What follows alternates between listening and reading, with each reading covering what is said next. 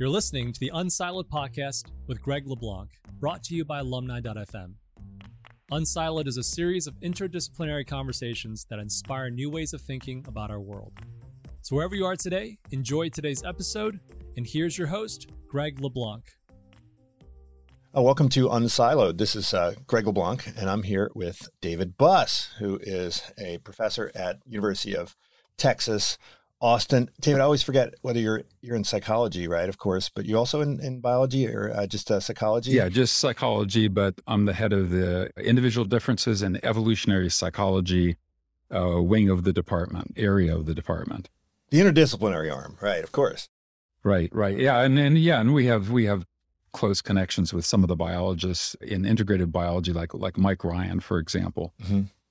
And you're also the author of a whole bunch of books that I've read over the years, for more than 20 years. Evolution of Desire, Dangerous Passion, Murderer Next Door, Why Women Have Sex, co-authored. And then, of course, this most recent book called When Men Behave Badly, which I think it draws on themes that were in all of those previous books. And I think it's targeting an audience that's interested in very contemporary things. And I think of all the evolutionary psychologists that I know, David, you are someone who is, very, very much interested in kind of applications of evolutionary psychology for, how we live now and, how we organize society and how we think about contemporary interactions. And I imagine this also brings you to the attention of a lot of non-academic audiences. But, why is it that you're so interested in contemporary life? And evolutionary biologists oftentimes spend a lot of time talking about primates and spend a lot of time talking about, hunter-gatherers. And you talk about, college kids and the workplace and so forth. Has that always been your interest? Well, no. So I guess early in my career, I fancied myself as a pure scientist who scoffed at applications. And the more I got it, so this, my new book, When Men Behave Badly, deals with conflict between the sexes. So that's the overarching theme of the book, which of course is pervasive, goes back at least 1 billion years. And in the book, I do talk about other primate species and some insect species, different hunter-gatherer groups. But I guess what's happened is over time, and especially as I delve more deeply into conflict between the sexes, or sexual conflict as it's called in biology, I got more and more interested in applications of this work, because why shouldn't, so there are real problems having to do with sexual violence and the foci of the book, such as deception and internet dating, intimate partner violence, stalking, especially in the aftermath of a breakup, sexual harassment in the workplace, sexual coercion, sexual assault by friends, strangers, acquaintances in fraternities, etc. And these are, from an evolutionary perspective, all these forms of sexual violence violate a cardinal principle of what I call the first law of mating, which is female choice, stemming from Darwin's theory of sexual selection. That is, females, and I think it should be a universal human right? So we talk about freedom of speech, freedom of the press, freedom of peaceable assembly. But I think freedom of sexual choice should be a universal human right. And what sexual violence, all these different forms of sexual violence do is they violate freedom of sexual choice, female choice in this case. So my thought is, well, why shouldn't the science inform what we can do to reduce these problems, to reduce sexual harassment, sexual coercion, rape rates, intimate partner violence, stalking? And if you look at the attempts at application, they are often not informed by the science of what we know about human mating psychology, human sexual psychology. And so I guess over time, I become more and more interested in using the work for beneficial effect in solving, in particular, sexual violence toward women. Right. And so the main focus of the book is really on kind of evolved sex differences, right? And when I think of the sexes in evolutionary biology, I'm drawn to this term, frenemies, right? So we talk about frenemies in business strategy, and there's situations where interests are aligned and situations where interests are in conflict within pretty much any relationship. And the sexual relationship is no exception. But you also emphasize that it really doesn't make sense to think about sexual conflict as kind of group conflict. So it doesn't make sense to think in terms of, men as groups versus women as groups, but really these conflicts are, at the kind of bilateral level for the most part. Yeah, at the individual level. That's right. And that's one of the errors that some people make in some patriarchy theorists, for example, make, is they assume that men are somehow united in their interests in oppressing women as a group. And from an evolutionary perspective, of course, that can't occur because, for starters, men are in competition primarily with other men, and women are in competition primarily with other women. And so there's no unity of interests among males as a group and females as a group. Of course, there are sub-exceptions to that. So males can form sub-coalitions within groups or against rival groups, but those are typically formed, again, against rival male coalitions, not against women. So sexual conflict has to be understood at an individual level, where what's optimal from a male perspective and that male evolutionary perspective differs from what's optimal from a female perspective. And so there's what biologists call sexually antagonistic coevolution, which is very much analogous to predator and prey coevolution. So where for each increment in the speed of a predator, that favors increments in speed and agility of prey, and predators and prey are locked in these coevolutionary arms races where the less fleet of foot get eaten or don't get their dinner and so starve to death. And what sexually antagonistic coevolution is, it's a similar process. It's directly analogous and in many ways disturbingly on point, where women are the prey and males are the predators, sexual predators. But the coevolution means that there will be offenses and co-evolved defenses and counter-offense and counter-defenses. And these sexual conflicts have been going on since the origin of sexual reproduction itself. As I said, at least 1 billion years ago. So it's been going on for a long time. And this is the critical overarching theme of the book. And we have to understand how these sexual conflicts play out in different forms due to it, as you correctly say, sex differences in evolved mating psychology and in evolved sexual psychology. And one of the things that has been a bit perplexing to me is that some of these sex differences have been very well documented for many years, in some cases decades, but we're currently experiencing, and I hope it's a fringe of what I call sex difference denialism, where somehow the males and females are regarded as identical clones of each other, and they're not. It might make life easier if they were, but they're not. And what evolutionary psychology does is it provides a very precise meta theory for where you expect to see sex differences and where you expect to see similarities. Namely, you expect to see sex differences only in domains in which the sexes have recurrently faced different adaptive challenges or different adaptive problems over human evolutionary history. You expect similarity in our underlying psychology in all domains where we face similar adaptive problems. So one quick example of that in a non-mating domain, but I think illustrates the point, is that men and women have similar taste preferences. They're not identical, but both sexes have preferences for fat and sugar, for example. But when do the taste preferences of men and women diverge? They diverge when women get pregnant, and they face an adaptive problem that no man has ever faced, ever. No male has ever faced, and they are feeding for two, but also have to avoid ingesting substances that are teratogenic or dangerous to the fetus. So even things like broccoli, which are perfectly harmless for an adult female, if they pass the placental barrier, can be harmful to the fetus. And so all of a sudden, when women get pregnant, there's what's called morning sickness or pregnancy sickness. They start finding certain foods very aversive. And it turns out the foods they find very aversive are foods that contain minute quantities of toxins or potential parasites that could be dangerous to the fetus. But the key point is that it's only when the sexes face these different adaptive problems that we see sex differences emerge. Now, as it happens, because we are a sexually reproducing species and we differ fundamentally in our anatomy and physiology, we expect psychological sex differences to accompany the sex differences in anatomy and physiology. And most of these fall heavily in the mating and sexual domain. The only exception to that is really not an exception. That's aggression, where males have a monopoly, at least on physical, violent aggression. But that also turns out to be heavily mating related. If you look at the causes of when men get violently aggressive, they're all tributary to mating.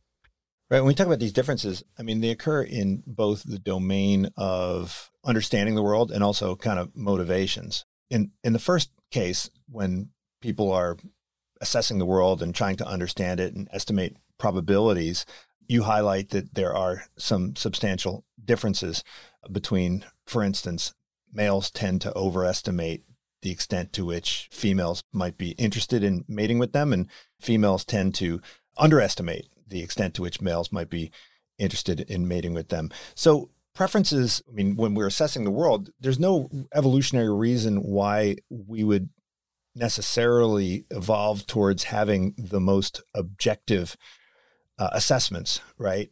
If having an incorrect assessment, either being overconfident or underconfident, is adaptive, then presumably we will have this distorted view of the world. So could you talk a bit about why males and females have kind of differential assessments of world empirically? Well, the overarching theoretical framework for this is what's called error management theory, which Marty Hazelton and I first developed 21 years ago.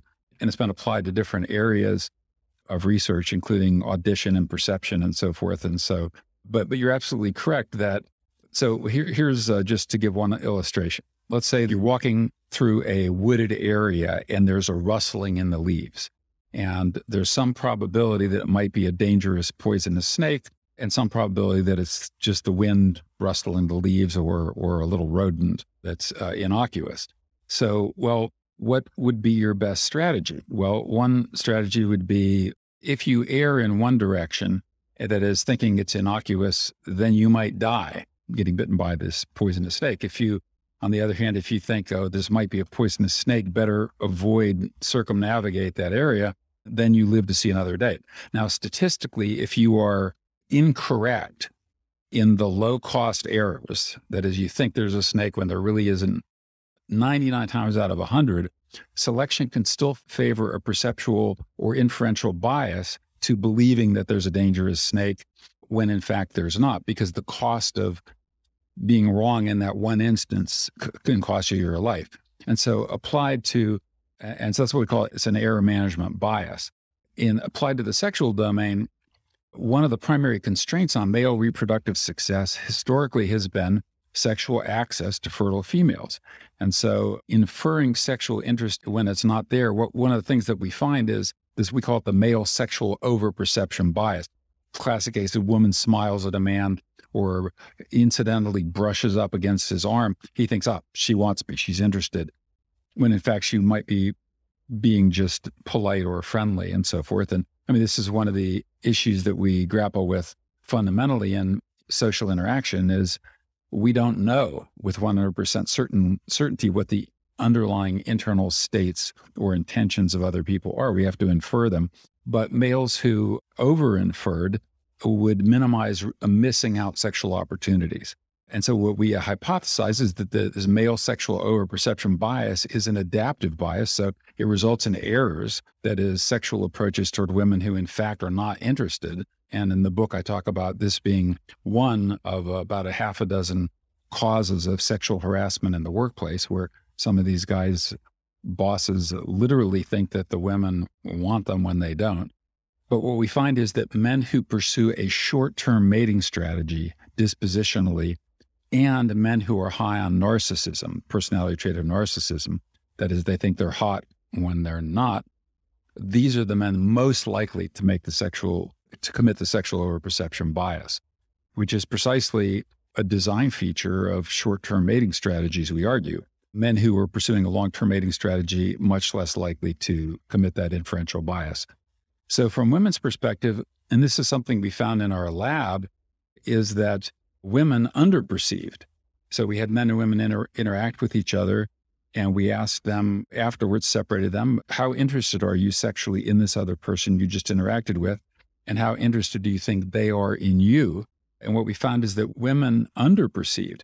And because it was kind of an unpredicted and startling finding, all we have at this point are speculations as to why women underperceive. And I think they're reasonable, but need to be tested. So one is that women face a problem, which is unwanted sexual attention. And so one strategy of dealing with unwanted sexual attention is to literally not see it, not pick up on it. And so they may have this bias toward not picking up on signals that the man might be emitting. But another might be that men who are interested sexually actively conceal their sexual interest early on in these interactions. Because, in fact, in other studies, we find that overtly sexual overtures backfire. That is, they are least likely to be successful.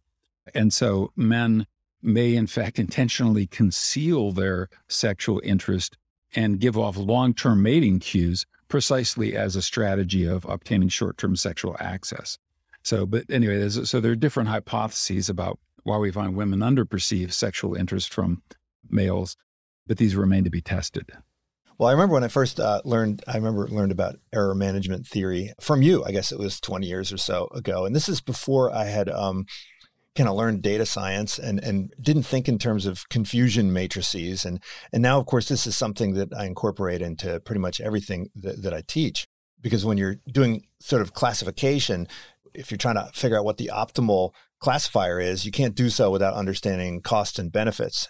So people have a evolved understanding of what the costs and benefits are, and this feeds into their assessment of the world. You talk about this in terms of the paradox of fear, right, with respect to crime, and how people tend to have inaccurate assessments of the risk of being a victim of sexual violence or experiencing serious injury during sexual violence. Can you delve into that, and what are the implications of that as well?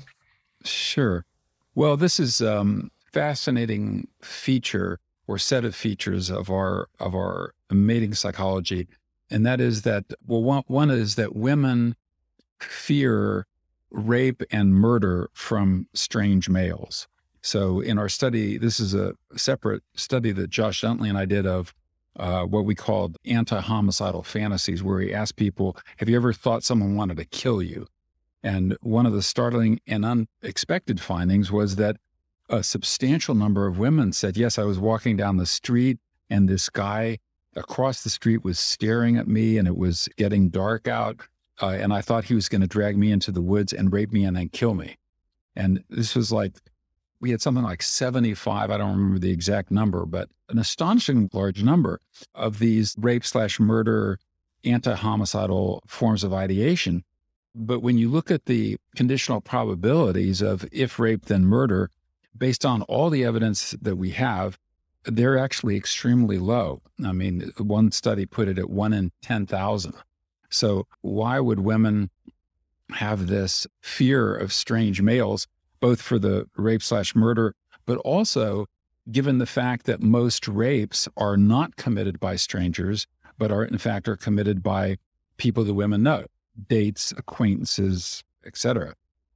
And again, there are different hypotheses to explain this effect. So like one might be that there's a mismatch between ancestral and modern environments in that strange males may have in fact been the most likely to be rapists. So the small group warfare, which we know is often about women and capturing women, killing the men and capturing the women. Whereas in the modern environment, most rapes are acquaintance rapes or even spousal or boyfriend rapes. But another hypothesis is that women's fear of strange males actually could be very effective in avoiding and lowering the rates of stranger rape had women not had this fear of strange males. And so it may be very effective in the modern environment. And we know that women do engage in behavioral strategies to avoid strange males and to solicit bodyguards when strange males are present and take other kinds of tactical and evasive actions. So again, it's another example of what you were just mentioning, where the perceptions of reality might not be accurate in a statistical sense, but if you add the costs of being wrong to the different types of errors, then it makes adaptive sense.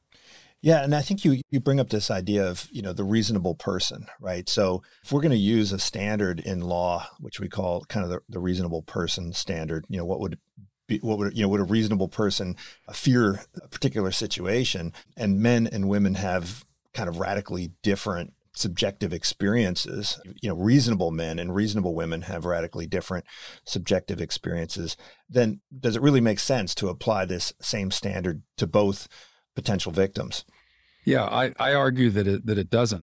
In the case of use the example of sexual harassment. So there are, as you know, very few laws are written to depend on the psychological state of the victim.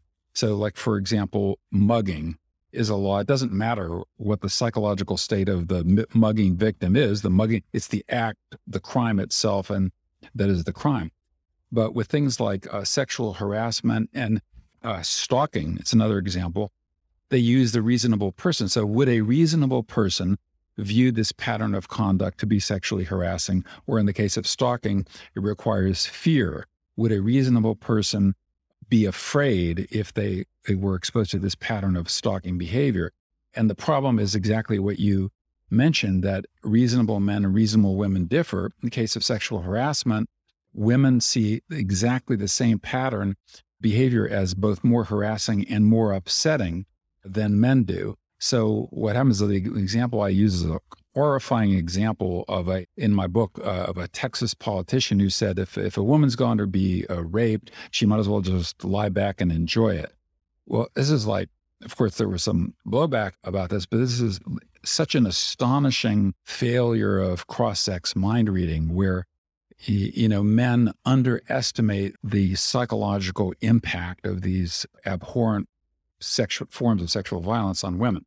So with sexual harassment, given that the sexes differ, so what if the judge is a reasonable man versus a reasonable woman? Or what if the jury consists of reasonable men and reasonable women?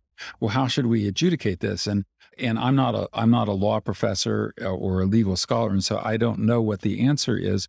But I think that one could make a case that there should be a reasonable woman standard, given that women are far and away the most prevalent victims of sexual harassment and sexual coercion.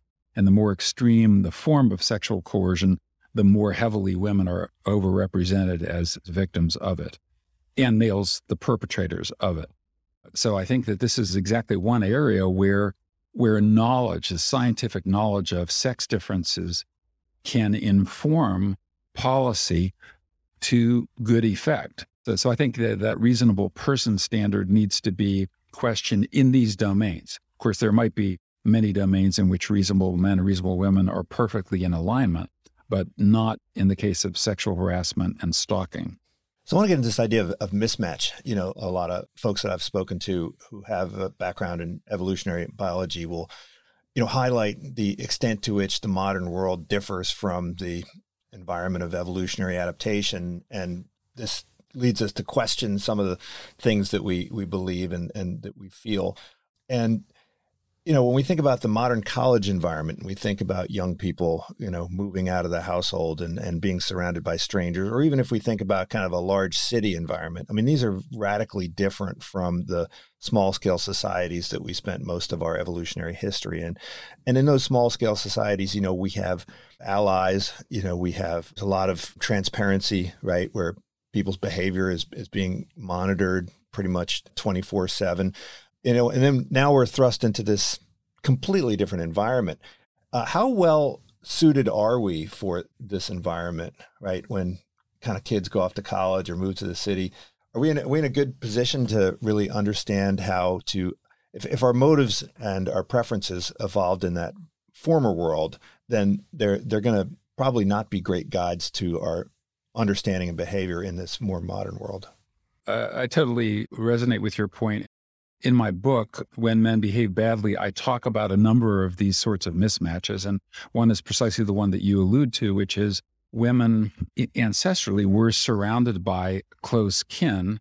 We evolved in small group living where you might have encountered, perhaps a couple dozen potential mates in your entire lifespan. And so you take young women surrounded by close kin who function as bodyguards and deterring sexual aggression. And in the modern environment, ship them off 1,000 miles away to a college or university where they have no kin around, and they lose also their friendship network that they previously had in their hometown. And so you strip them of their bodyguards, and that makes them vulnerable to men who have very strong sexual motivations. And I mean, one of the things that we find, not me specifically, but of who the victims are, freshman women seem to be wildly overrepresented as victims of sexual assault, sexual coercion. It's that first year where they're not in this novel environment that they're not aware of. And then the rates go down with each successive year of college and university. So you have mismatches there. You have another mismatch, which is the ready availability of alcohol in highly concentrated forms that are relatively evolutionarily unprecedented. So there's actually a recent really cool book that I recommend called Drunk by Ted Slingerland. And, he talks about the history of alcohol, and there's some evidence that alcohol, intentional cultivation of alcohol goes back many thousands of years, but something like 7 or 9 or maybe 10 or 11, but it's pretty recent. But the forms were very low. It's basically equivalent of beer and wine. So you don't get this distillation of highly concentrated things like vodka and gin, or which can be used to spike sugary drinks. You don't get that until much more recently. And so although we may in fact have adaptations to metabolize alcohol, or most people in the population do, we don't have adaptations to deal with it in these high quantities. And one of the things that we know that alcohol does is it disables defenses. So physically, you become less adept in terms of musculature. And then also psychologically, your defenses are down, your perceptions, your inferences about other people's motives and so forth. Alcohol basically disables a lot of the natural defenses that women have against sexual coercion. So that would be another, and then of course, date rape drugs like Rohypnol would be another example of that. So you have that's another mismatch, is you have these evolutionarily unprecedented drugs which disable women's defenses. And then, of course, you have one other type of mismatch, and I alluded to this at the very beginning, where ancestrally we would have been exposed to just maybe a few dozen potential mates in our lifespan. Now we have thousands or millions in urban settings and in online dating formats. It really opens things up. And so this has led to what some argue is the prevalence of the hookup culture on college campuses, where, although I think there's another contributing factor to that, which isn't just the prevalence of mates, but is a sex ratio imbalance. So one of the things, and I highlight this in the book as well, that when there's a surplus of women in the mating pool, mating strategies tend to shift more towards short-term mating. And they do so because the rarer sex is the more valuable sex. And so the rarer sex, if I was, as a concrete example, I was giving a talk at Texas Christian University, which is not that far from where I am in Austin. And at Texas Christian University, they had and I believe they still have, something like 60% of the undergraduates are women, 40% men. This is actually a huge sex ratio imbalance. And basically what happens is the way one woman described it to me is that guys who would normally be a 5 on the mating market are 8s at Texas Christian University. And you talk to guys who went to TCU as an undergraduate, and they get this glazed look in their eyes as they fondly remember that there was this one time in their lives, this one era where they experienced high mate value and unprecedented sexual access to women that they've never experienced subsequently. And that's what you have now, and it's becoming more and more extreme. And I think that its women are overrepresented among college undergraduates, to some degree also, depending on profession in graduate school and other areas, the exceptions being things like engineering, where there's still a male prevalence in that. But like in the social sciences, in the PhD program, like it tends to be like 70% women and 30% men. And so So the sex ratio imbalances, I don't know how I got off on this. You have to remind me of our point of departure. But the sex ratio imbalances, I think, creates another mismatch. So those kind of sex ratios. So in small scale societies, what kind of sex ratios do we see? I mean, there's clearly a higher mortality rate among males due to violence. Yeah, that's the thing. Is it depends on which society you're talking about. So yeah, you go to the Yanomamo or Gabusi or any small scale society where there's high levels of intergroup warfare, then you're going to have higher male mortality, which is going to produce a surplus of women, which is possibly why in many of those cultures you see a polygynous mating system. So, I mean, with respect to this mismatch, I mean, aren't the boys also equally unprepared for this environment, right? You know, the kinds of mating opportunities, forcible mating opportunities that are available and, you know, to those who are violently inclined in cities and campuses. I mean, this is presumably something that was only available through warfare and in small scale societies, right? Because, you know, in a highly closely monitored community, this sort of behavior would have been, you know, unthinkable, right? Except in warfare. So they're equally unprepared for this novel environment, right? Yeah, that's a good point. I don't delve into that in the book, but I guess off the top of my head say that they still have the same mating and sexual motivations. And as you mentioned, the opportunities to conceal these crimes of sexual violence are more numerous. So an extreme example is at fraternity parties. So go to a fraternity party, they spike the punch, and then they have back rooms or basements where they take women. And so the sexual violence can be committed in relative anonymity or where there are no witnesses. And I mean, this is something that sexual predators try to do is they try to not only disarm the female defenses, they try to divest them of their bodyguards, their friends, separate them from their friends or whatever other bodyguards might be around. So I guess the other thing that I do talk about in the book a bit is about males not being prepared is another mismatch is pornography, which has become widely available and widely consumed online. And pornography, of course, is highly unrealistic and typically unrealistic and not representative of sexual interactions between most consenting adults. So in pornography, the typical thing is male and female come into the same room and sex starts happening within seconds of the encounter. No context, no emotional involvement, no psychological investment, basically total strangers. Well, that of course are become they're porn actors and actresses, and so they're sexual acrobats. And so I think this toys with our male evolved psychology in a couple of ways. One is hijacking our sexual mechanisms into believing that there are dozens and dozens of sexually willing women who require no investment whatsoever.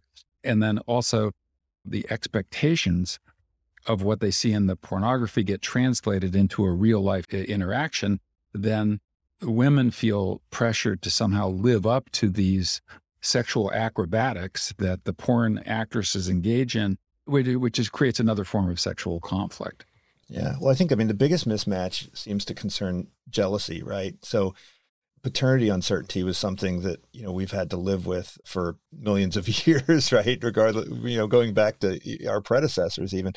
But it seems in today's world, scientifically, right, this is not an issue. I mean, there may be some kind of resource consequences of infidelity, but far less than there would have been in the past, right? So this is not something that presumably that you can easily change, right? This is so deeply rooted, the jealousy, that even if there are resource opportunities available to women that didn't exist before and paternity certainty opportunities that didn't exist before, it's going to be pretty difficult to eliminate jealousy and the violent consequences of it, right?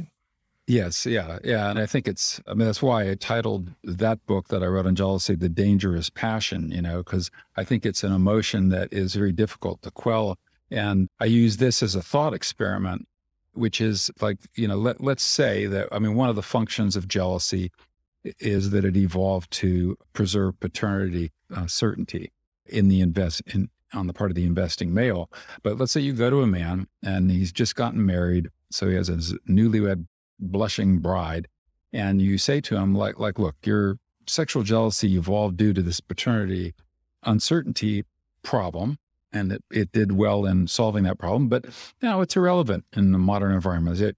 Your wife is taking birth control, and in the off chance that she got pregnant, you could always do a DNA test. So you do this thought experiment, and then you say to the man, the groom, you say, now, would you be comfortable with other men having sex with your wife right now? Now, if you do that thought experiment, like how many men would say, oh, well, I realize that ancient evolved function is no longer relevant. Yeah, please proceed. How many men would do that? So I think it's one of these things that's, again, as you mentioned, it's a mismatch between ancestral and modern conditions. Now, one of the interesting domains in which this comes up is polyamory. There's a lot of talk about polyamory these days, and we don't know if there are more people engaging in this polyamorous lifestyle or whether it's just being talked about more and less in the shadows than it formerly was. But one of the things that they grapple with is precisely that, sexual jealousy.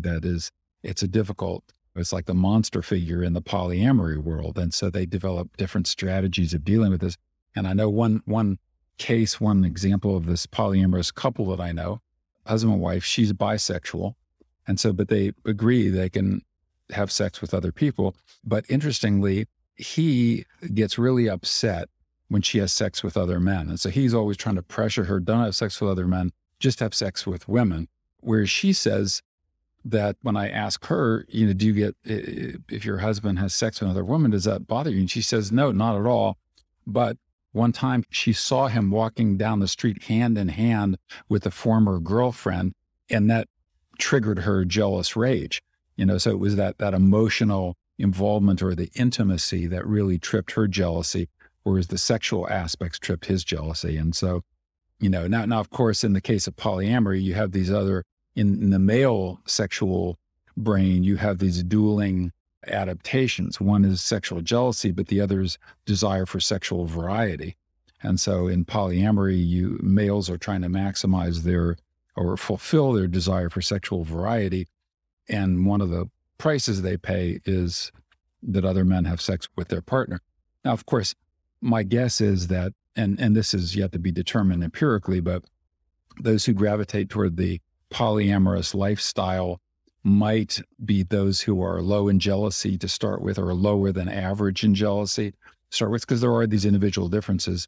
And then also polyamory tends to be, although not exclusively, tends to be initiated by the male, and the woman goes along with it because she doesn't want to lose the male. So sometimes there might be a mate value discrepancy where the guy says, look, I'm a high mate value guy. I feel entitled to multiple partners. I love you and want to keep you and everything, but you have to engage in this lifestyle with me. So even in these, you could say, I don't know how modern they are, but modern polyamorous lifestyles, you still see our evolved sexual psychology and sex differences therein playing out. Mm-hmm. Now, you quote a couple times in the book, I forget who, there's no individual who said this, but it's a common theme among evolutionary biologists that, males were really, created as part of a breeding experiment by women, yeah. Right? And, this is consistent with the female choice story, but it has profound implications. So in most species, you have this kind of male reproductive skew, and this drives a lot of different things. I remember I saw this OkCupid data, which showed that when males are evaluating females, they tend to evaluate them along kind of almost a normal curve centered around 5 out of 10. But when females are evaluating men, the average is like a 3. There's only like 10% of the men in the database were considered above average. Yeah, it's actually 20%, but it's the point is correct.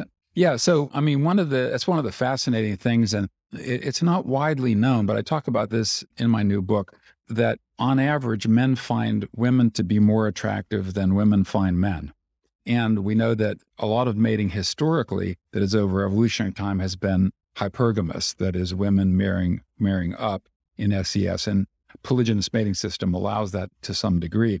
And we know that women have evolved mate preferences for men who are high in status. And so you have these online dating formats, women going after the top 20% of the guys, And so then there are 80% of the guys who experience few or no mating opportunities. And this is a big problem because that top 20% of the males who receive all the female sexual attention are typically unwilling to commit to a long-term mating relationship.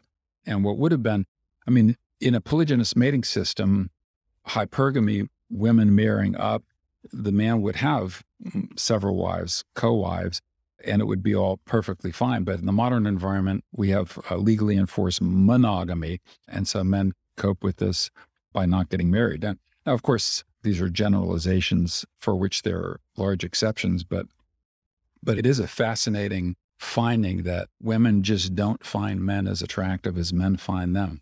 But in a monogamous society, this is going to create quite a bit of tension, right? Where you have pair bonding, then there's going to be asymmetric dissatisfaction, right? So, you talk about, I mean, you have, when you use these numbers like 8 out of 10, 6 out of 10, I mean, this is sort of a assortative mating, right? Where presumably the 10s are supposed to match with the 10s and 2s are supposed to match with the 2s. But in a world where the distributions are different, then this kind of mate quality mismatch that you talk about, this seems to be something that's unavoidable. There's no way to get around it. And so it's going to create all sorts of tensions and problems.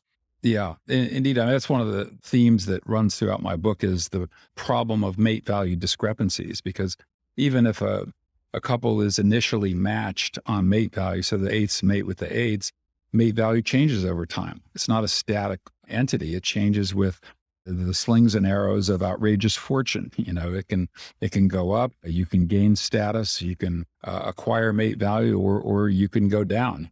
You become injured, in ill health, get fired from your job. This is something that we saw in the pandemic, by the way, is a lot of people losing their jobs.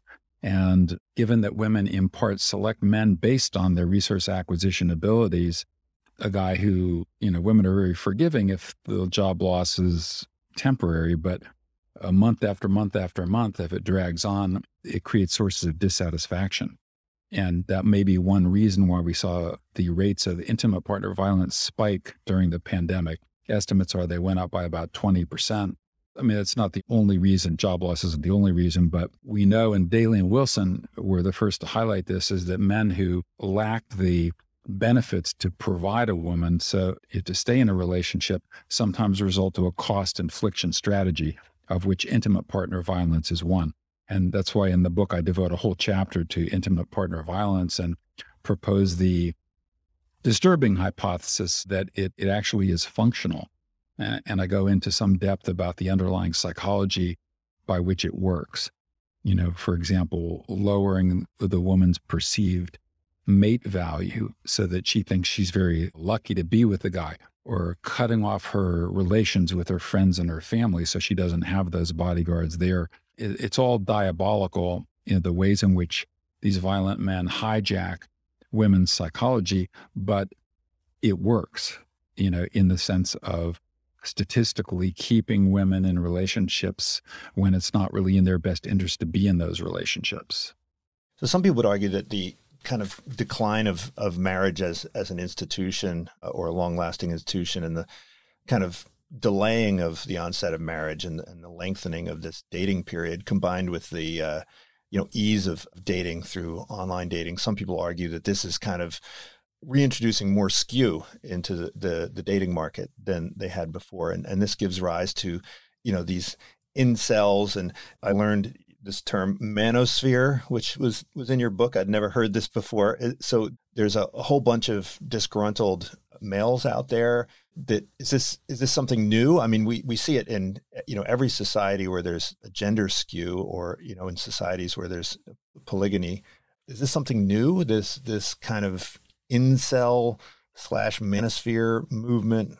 What is it? Does it reflect anything, or is it just Yeah. I don't know how new it is, in the sense that the reproductive skew that you mentioned has been prevalent. We know this from the molecular genetic data that, the Genghis Khan effect, where something like 16 million men in and around the former Mongolian Empire have the chromosomal signature of one guy, and probably Genghis Khan. And similar molecular genetic sweeps have been found in other areas of with the Vikings and Scandinavia, Ireland, and the UK to some degree. So we know that this reproductive skew has been around for a long time. With the incel, I don't know if that's just, modern computer technology allows people with similar plights to form groups and mobilize their efforts. So I don't know whether it's just a new name or a new phenomenon. I suspect it's an old phenomenon, just simply because in every generation, going back as far as we can tell, most of the females reproduce and a much smaller number of the males reproduce. So there's always been that reproductive skew. The incel, I can't remember if we define this for your viewers, as involuntarily celibate. And there was a classic case of this out in Isla Vista near Santa Barbara, California, where this guy was an incel and he left these journals behind. He said, "Today is the day where I settled these disputes. Since I hit puberty, I've been sexually attracted to women, but they have absolutely no interest in me, and they sleep with these other guys. They call them Chads." And this just infuriated him year after year of being involuntarily celibate, and went out and killed, I don't know, can't remember the details, but something like shot 13 and killed 6, both males and females, because he was enraged at the males who got sexual access to the females, and he was enraged at the women who denied him that sexual access. So in your book, you talk about intimate partner violence, you talk about rape, and I think these things are different. And historically, when you look at this idea of female choice, it's hard to argue that females have had a whole lot of choice for most of our history, right? I mean, marital relationships were usually chosen by parents or by the community, and oftentimes people were married off at pubescence or prepubescence. Certainly all of the kings and queens of England and France and Spain, they pretty much were engaged in these games of thrones where they would be married off by their parents for different dynastic purposes. But it wasn't violence that was involved. So, to what extent, when we talk about female choice, are we talking about nonviolence, or are we talking about allowing people to express their preferences? I guess the way, a couple things. So one is that you're absolutely correct that arranged marriages or marriages made by the parents or kin were far more prevalent, and it's still prevalent in some cultures. The most extreme one is the Tiwi tribe in northern Australia, where the girls literally get married off at birth. As soon as they're born, they're promised to a future husband, and they don't go live with them right away, but when they hit puberty, they do. And so obviously in those cases, there would be no female choice. However, even in cultures where there's arranged marriage, women often exercise choice. They might marry someone who their parents arranged for them to marry, but have sex with someone that they really want to have sex with. They might elope with a man they love rather than the one their parents arrange. They try to manipulate or influence their parents in their choices. And parents often don't want their son or daughter to be miserable in marriage. And so even in arranged marriage cultures, there's some latitude, varying, of course, some latitude for female choice. But I think this is part of the co-evolutionary arms race, or one of the co-evolutionary arms races, is that there's always this tension between women wanting to preserve female choice and men and other interested parties wanting to circumvent that. And so if we get back to this idea of the experiment where females are. Yeah. By the way, I'll tell you a story about that. You mentioned that you interviewed Sarah Hrdy, is because I emailed her, because I first heard that from her. And so I emailed her as I was quoting it in the book, and I wanted to make sure that I got my source correct. And she said, in fact, it wasn't her, but rather her mentor, who was Irv DeVore at Harvard, who used to say that in those words or similar sorts of words. And so she attributes that quote to Irv DeVore, but has used it. And I think there's a lot of truth to it, which is fascinating when you think about it, that men are one long breeding experiment run by women, which means that a lot of the bad stuff we have, a lot of the nasty stuff we have, is in some sense a product of female choice. And in what might be a very controversial part of my book is I make the argument that the creation of what's called patriarchy is in part due to precisely that. That is, if one component of what's called patriarchy, although it's one of these words that has a million different definitions, is male control of resources.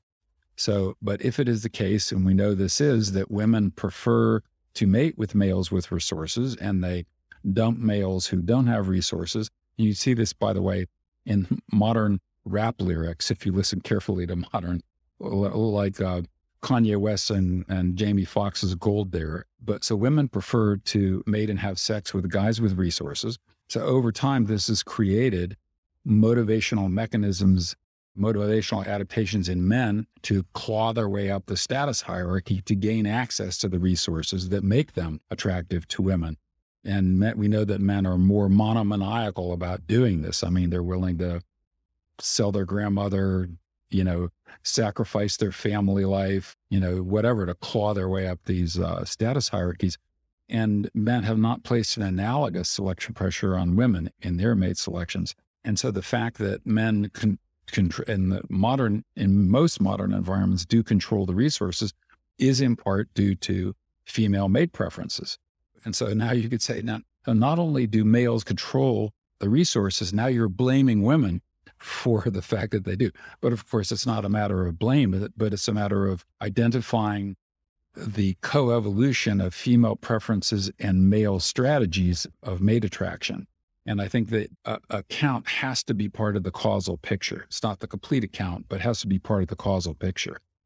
The reason why I'm concerned is that, this idea of preference, it seems rather, anthropomorphic, right? When we say, for instance, that a female spider, prefers X, or a female horse prefers X. And then, of course, when you study biology, then you start to question, this idea of human preferences.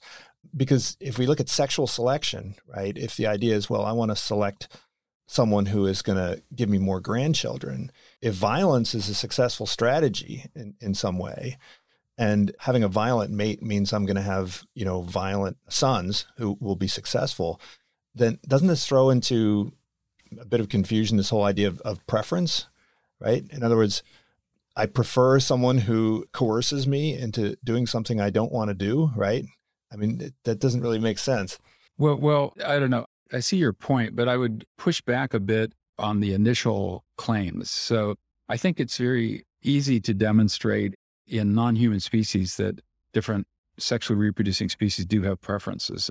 And biologists use that term all the time. So like the bowerbirds, for example, females have a choice and different males construct these different bowers with different elements in them and attractive visual objects. Females go in, they inspect one, they inspect another, and then they make choice. So I think it's not anthropomorphic to call that female choice or female preference, in this case, operationalized behaviorally. So I don't have a problem with that. And I don't think most biologists do who study non-human species do. But your other point about violence is, I don't even know quite how to phrase this, but that it is the case that males who overcome female resistance adaptations. So females have, part of preference is resistance. So preference for some males, but also resistance to other males. That is, they don't want to mate with that, the 80% of the incels. But it is the case that males who are able to overcome that resistance, that female resistance, will be more sexually successful. And overcoming the female resistance could be due to honest courtship, providing benefits. It could be due to deception. It could be due to force. And this raises the issue that I talk about in some length in the book of whether, very controversially, whether men have rape adaptations. And I end up arguing that they don't, although it's not an unreasonable hypothesis that they might. And I go into different arguments about that and examine some specific rape adaptation hypotheses. So the one example is what's called the mate deprivation hypothesis, where the idea is that men who can't attract women through normal means of courtship and attraction or deception and seduction, they resort to violent strategy of force, of rape, of sexual assault. So the mate deprivation hypothesis, but actual tests of the mate deprivation hypothesis show that it doesn't really work. So it is the case that among convicted rapists, they do tend to come from lower socioeconomic groups. But I think that that's a bias. And so you have, the modern phenomena, names that have splashed in the news over the last couple of years: Harvey Weinstein, Bill Cosby, Jeffrey Epstein. These are not, loser males in the sense of that these are males who are powerful, who have resources, plenty, but they were able to get away with their sexual assaults in part because in some cases like Bill Cosby, in the case of evolutionary modern drugs that disabled the defenses of the females, but also in part because they had the resources to force some of their victims into financial settlements or non-disclosure agreements, or were able to hire high-priced lawyers that most men can't even afford, but who enable them to get away with being basically serial sexual predators.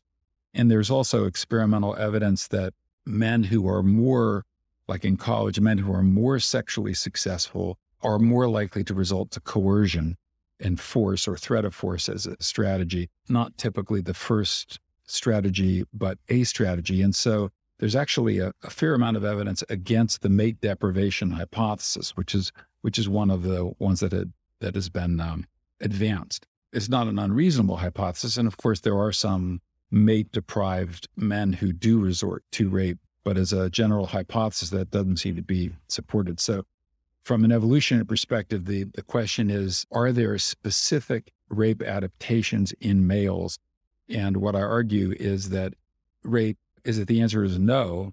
There's no evidence that there are specific rape adaptations in males, but that rape cannot be understood without understanding multiple features of male evolved sexual psychology, starting with sexual attentional adhesion to attractive women, a reward circuit in the nucleus accumbens of our brains that give men a sense of pleasure when watching attractive women, the male sexual overperception bias, desire for sexual variety, which we know is more powerful in males than in females, and the male proclivity to use force in a variety of contexts to get what they want, to achieve their goals, whether it be robbing someone of their money or sexually assaulting someone. But that use of aggression, it's not a rape-specific adaptation. It's a strategy that males use in a variety of contexts. So anyway, that's what I don't know if that quite answers your question or raises more questions than it answers. No, it certainly adds complexity to it.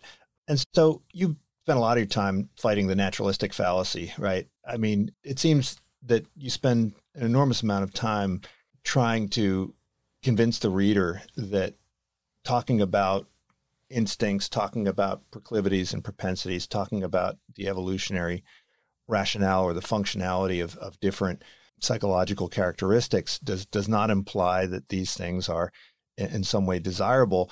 And it seems like beating a dead horse, but I guess you can never do it too much, right? Why do you think there is this sort of naturalistic fallacy that you have to continually fight against? Yeah, it's a good question. And I'm not sure. I mean, it's so pervasive and so prevalent that I almost think that somehow our brains are wired to think that way. But I mean, one example I use in the book to kind of illustrate why it's not correct is if, let's say, you're a cancer researcher. No one says, well, you're a cancer researcher and we've identified some natural causes of cancer. Therefore, we're in favor of cancer and want to promote it and spread it. I mean, it would be absurd, right? But somehow when you get to humans and you get to especially some of the nastier elements of human nature, people do commit that fallacy. And part of what I do go to great lengths in the book to try to dispel it, as I have in some of my other publications. But I think it's especially important to dispel it for this topic of sexual conflict and sexual violence against women. And part of the way is one way in which I try to do this is to illustrate that, in fact, we have adaptations that can counter it. So, for example, We have adaptations for status and reputation, and for maintaining our status and reputation, and for guarding against slips and slides and catastrophic falls from positions of power and status. And so these can be leveraged to do things like reduce rates of sexual violence.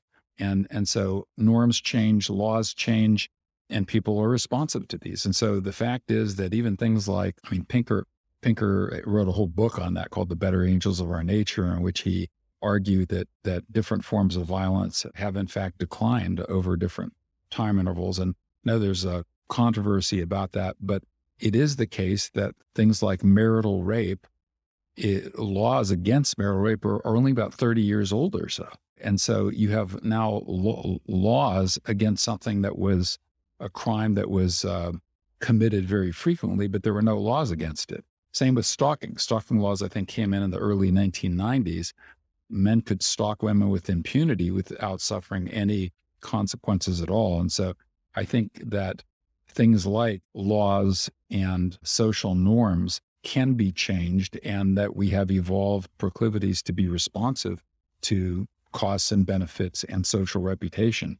So just because something is evolved doesn't mean we have to indulge it. Just as a concrete example, as one that I'm sure you're very familiar with, but is eating preferences. We have evolved preferences for fat and sugar, but let's say we also have evolved preferences to stay healthy or to get physically fit. And so we can sometimes say override our taste preferences and not eat, a quart of ice cream or a tray of brownies because we have another goal that suggests we want to inhibit those proclivities. And so evolved does not mean inevitable. Evolved does not mean morally good, et cetera. So avoid the naturalistic fallacy. Well, and I think this was the most optimistic message of your book towards the end. Well, maybe we can change this breeding experiment, right? Change the rules of the breeding experiment and alter the rules of status acquisition and figure out a way to shape our societal preferences so that the characteristics of the most desirable men are ones that are as far away from this dark triad that you talk about as possible. Do you think this is a realistic possibility? How plastic are these preferences? Can we change them in a generation? Yeah, well, I think not in a generation. So as you know, evolution is a slow process. And so although change can occur a lot more rapidly than most people thought. So you can get changes in a few generations of thresholds for engaging in the behavior. But I think that a more effective strategy in the short term will be not to try to change preferences, because I'm not even sure how you would go about doing that, but rather to change their expression and behavior. So for example, I think it would be very difficult. Well, it's an open question. So take the male sexual overperception bias. Okay, can educating men and women about the fact that men tend to overinfer sexual interest when it's not there, can that alter men's sexual overperception bias? Will they commit fewer errors of inference when they are educated about that bias? And I think that it's possible that they might, although maybe difficult. So I'll give you one anecdote about that, which I probably shouldn't reveal, but I'll reveal. This is a long, long time ago when I was a much younger professor, but I was giving a lecture in an undergraduate class. And I was talking about the sexual overperception bias. And a woman in the class, as I was talking about it was like her eyes got bigger and bigger and bigger. She was like, she lit up like a light bulb. And so it turned out after class, she stayed after class to want to talk to me. And she said that this was the reason that she and her boyfriend broke up.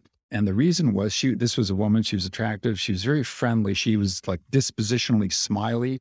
And so she and her boyfriend would go to parties or go out to a bar, and guys would just be constantly bombarding her, hitting up on her, because they were inferring that she was interested because she was friendly and smiling and so forth. So here I was. I just lectured on the sexual overperception bias. And she tells me this story, and I think she's coming on to me. So it was very difficult even for me to, override it. Now, of course, then, I realized afterwards, though, that's like totally absurd. But so I think it's an open question how much you can change these things I think one generation is not going to be enough. But what you can do is you can change things like laws and social norms, and you can educate men and women about these sex differences. I think that's one of the biggest problems, is that people use their own psychology, in this case, their own sexual psychology, to infer the sexual psychology of the other sex. And we're kind of stuck in the interiors of our own mind. And if we use our own psychology to make those inferences, they're going to be off. So, but educating people about, well, we know scientifically that there are these fundamental sex differences in our sexual psychology. I think that education offers an optimistic opportunity for ameliorating some of these more darker angels of our nature. Steve Pinker calls them better angels of our nature, and we want to suppress the darker demons of our nature. Right. And you also mentioned that when it comes to education, educating people as to how to protect themselves, educating women about how to protect themselves is something that we shouldn't shy away from, fear that it might mislead. We need to give women the power to protect themselves and to understand, the threats and where they might come from.